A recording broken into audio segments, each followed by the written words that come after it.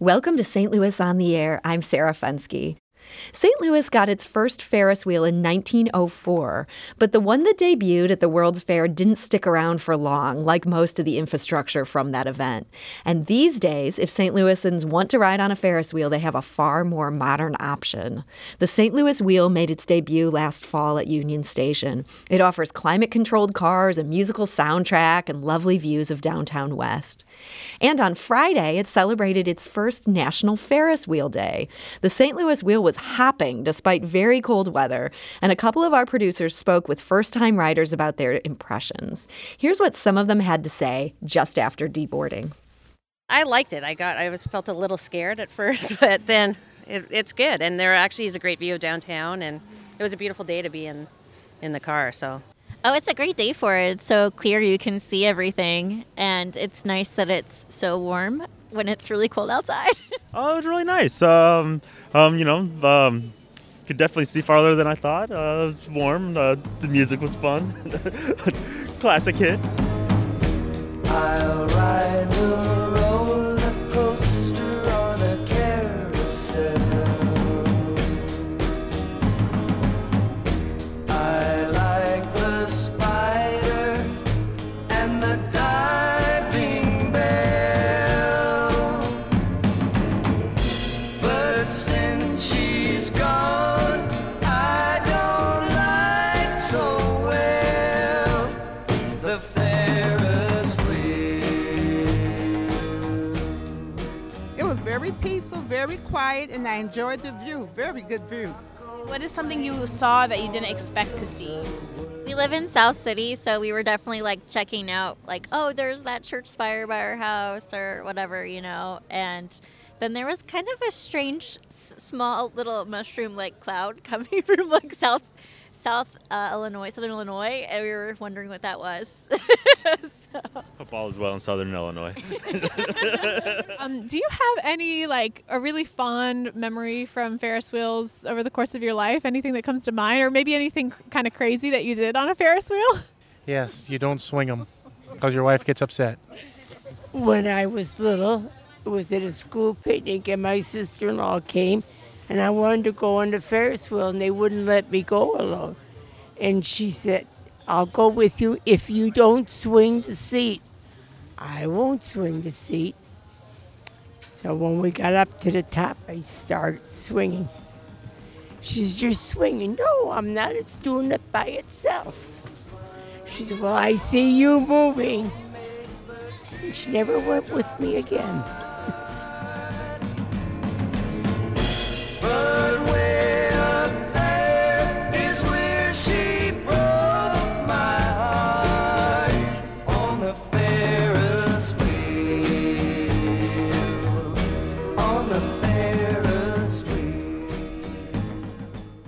And those were St. Louis wheel riders Natasha, Lacey, Alex, Janet, and Larry, and 91-year-old St. Louis native Addie. They spoke with producers Lara Hamden and Evie Hemphill on National Ferris Wheel Day Friday. And joining us in studio to talk about it is Karen Wilder. She's the general manager of the St. Louis Wheel. Karen, welcome to the show. Glad to be here. And to give us that historic perspective, we're also joined today by Jody Sowell. He's the managing director of strategic initiatives for the Missouri Historical Society. Jody, welcome back to the show. Thank you. Good to see you again. So, Karen, as we mentioned, Friday was National Ferris Wheel Day. Did you see more visitors than on a normal Friday because of that? We did. We knew that with National Ferris Wheel Day and Valentine's Day that people would just come out to have a great time. So showing love for one another and for the Ferris wheel. Now, the Ferris wheel has been part of our skyline now for 4 months. What has the response been overall during that time? It has been overwhelmingly embracing and positive. Everyone is just so excited about it. I believe it made the mayor's Christmas card and a photo shoot. People hit the big time. People just come out and they want to photograph it and they want to ride it. And I think that they're just glad that there's a nice shining light beacon in the skyline now. So the owners had projected ridership of about 750,000 people per year. Are you on track at this point to hit that? I think we are, yes. It's just, again, the crowds have been great and people are just loving it. So we want to hear from you. Have you rode the St. Louis wheel, and what did you think? You can give us a call at 314-382-8255. That's 382-TALK. Or you can send us a tweet at STL on air or email us at talk@stlpublicradio.org. Now, Jody Sowell, I want to ask you for some historic perspective here. Looking at the St. Louis Wheel that's now giving us rides up over the skyline today, how is that different than the original 1904 St. Louis Wheel? Well, I think it's different in some ways, but also very similar. I mean, you talked about the sort of love of the wheel, and really, I think the wheel has sort of created a new reason to love St. Louis. I mean, I mentioned that I hadn't had a chance to ride it yet, but I've already taken visitors by to say, look at this and look how it changes the skyline and what it means for St. Louis. I think that original Ferris wheel, which was not just the first Ferris wheel in St. Louis, but the original Ferris wheel, and we can talk about that history in a minute, I think it was a point of pride for St. Louisans. When people were coming to the World's Fair, where the Ferris wheel was, this is really the first thing they see. This is the biggest thing on the landscape of this huge World's Fair that's drawing millions of people. And it provided that sort of pride in St. Louis. This is something that we want to show off to the whole world.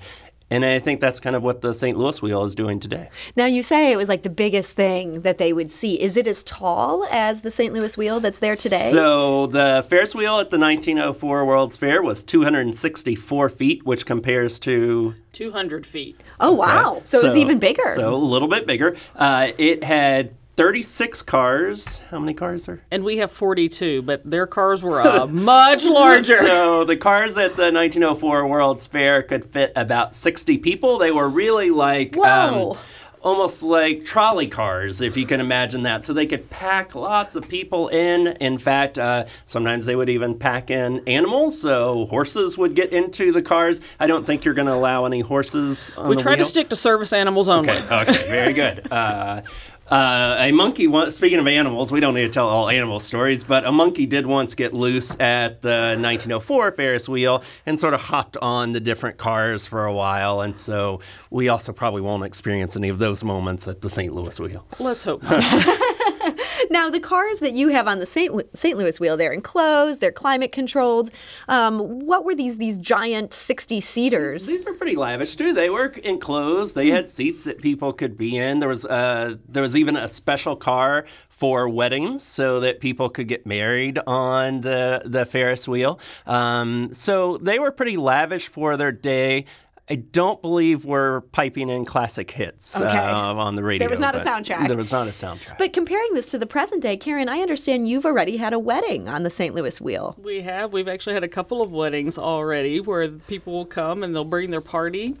And obviously not a large wedding party. Because how many people fit in your largest car? Up to 8. Okay. So, but they get on and they take their ride and they exchange their vows. And then when they come off, of course, everyone's just out there cheering and celebrating. And I think that's one of the great things about the wheel, right? Between gender reveals or weddings or proposals, the crowd in the whole plaza gets in on it when it happens. And so just a sense of community and bringing people together.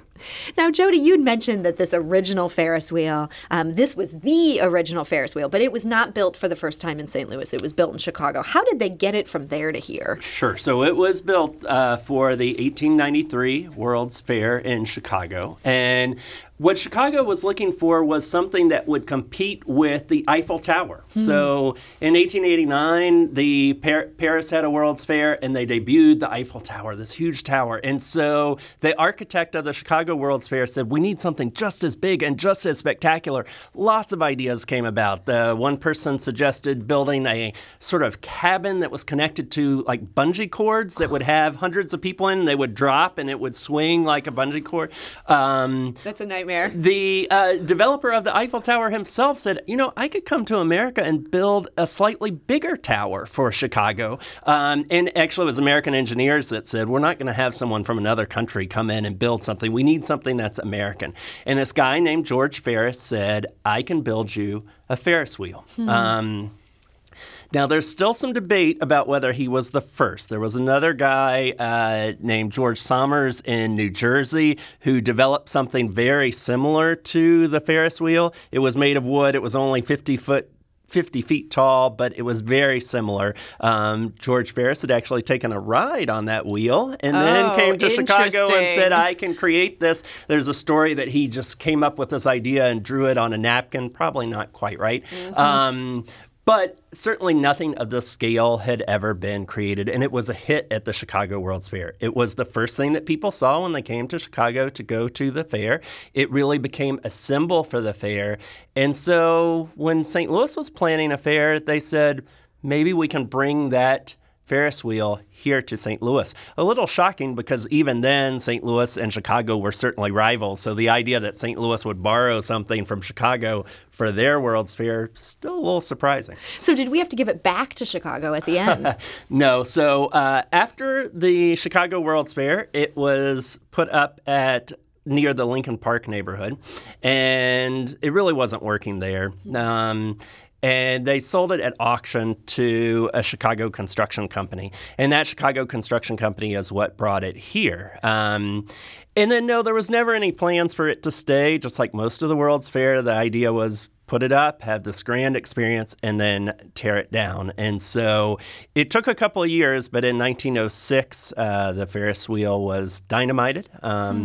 And thus ended the story of the country's first official Ferris wheel. So we did get a question on Twitter, and I have a sense this is one of these urban legends that has long percolated in St. Louis myth. Stuart writes, thoughts on where the axle is rumored to be buried? We've all heard this story that it might be in Forest Park. Jody, is there any truth to this? I thought it would be nice today if on your show I announced where the axle is buried. I think that would be nice too. Everyone could go out with their shovels and we could start digging it up. Let's do it. Let's break some news here. No, let's definitely not do that. So, yes, for as long as pretty much as soon as the wheel came down, there were these rumors that this huge 70-ton axle was buried somewhere in St. Louis. There had been, during the war in 1943, a guy came out and said, I was on the construction crew. I know exactly where it is. Let's start digging. We can use this for scrap for the war efforts. They did start to dig on the golf course right there on Skinker. Got about 8 feet down. They did find some nuts. They found no bolts and no axle. We have had various archaeologists say, we think we know where it is. It's generally thought somewhere by the golf course, which is where the Ferris wheel was. Some people think it was closer to where Skinker and Wydown are. There are more and more people, though, who are coming forward saying, no, it was never buried. There are letters that show that the Chicago company that was responsible for tearing down the whole fair took the axle back to Chicago, cut it up for scrap.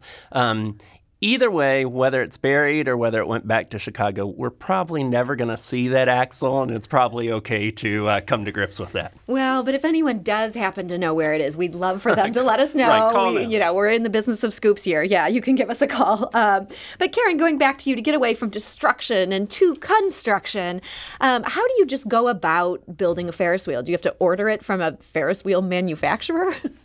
You do. It is a wonderful combination of outside and local businesses coming together to make it happen. The wheel itself is a partnership between European manufacturers and for this particular wheel, an American manufacturer in actually Wichita, Kansas. So very close. So you go pick out your wheel. You do. You pick out your wheel and the gondolas you want and how many of each. And then you get together with some great construction talent in St. Louis to do all the boring stuff, right? All the concrete that takes so long. And then everyone always remarked when I got here, so when I got here, they were doing the foundation work. And then once the pieces started to arrive, it went very quickly. And I said, well, that's how attractions work, right? The hard work is in the ground. It's all about the foundation. Yes. And then once the pieces arrive, it goes up so quickly. And just phenomenal talent. If you've never seen it happen, it's just watching them is like a beautifully choreographed dance to get the pieces in place and timed. Now, I'm a really nervous person around heights, and I did enjoy the St. Louis wheel, but it also freaked me out a little bit. And I was very happy to hear that you guys do testing every day for a couple hours. What goes into that? Every day. One of my favorite stories is I had a coworker call me about 6 o'clock one morning. She said, there is someone on the wheel. And I said, Yes, that's Joe. That's his job. So we have a maintenance team that climbs the wheel every single day to inspect every spoke, every nut, every bolt to make sure that it is perfectly safe for our guests. They then inspect every single gondola every day to make sure they are perfectly safe for our guests. So about a 3-hour process every morning before we ever open. Wow. Well, that. I feel much better knowing that. We have time for just one last question today. And Jody, I'm wondering, maybe you have thoughts on this. This is kind of a gentle, slow-moving ride compared to so much of modern entertainment. Why do you think Ferris wheels remain such a draw? I think, I think one thing is some of what your listeners were saying is that view that you get from outside, that sort of look over the city that you couldn't get any other place. I mean, that's what the 1904 World's Fair Ferris wheel allowed. It allowed you to look at the whole World's Fair. Some people said that's how people plan their day, is that they would go up in the World's Fair and sort of pick go up in the Ferris wheel and pick where they wanted to go. Same is true with the wheel at Union Station, is people get this different view of the city. But also, I think it does go back to that. It provides that sense of wonder that you just don't get from many things, and when you do, you really want to latch onto it. And I think that's what ties Ferris wheels from the 1904 World's Fair to Ferris wheels that maybe you saw at the Highlands Amusement Park or the Chain of Rocks Park or Six Flags or the City Museum or the wheel at Union Station is that sense of wonder. And what I get most excited about is that sense of pride in St. Louis. Well, Jody Sowell, Managing Director of Strategic Initiatives for the Missouri Historical Society, thank you for being here today. Thank you. And Karen Wilder, General Manager of the St. Louis Wheel. Congratulations on an awesome launch. Thank you. This is St. Louis on the Air on St. Louis Public Radio. That's 90.7 KWMU.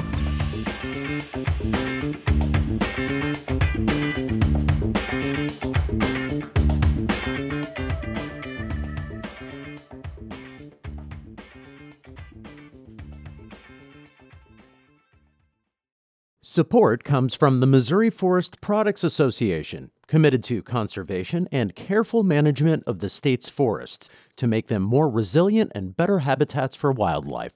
ChooseWood.com.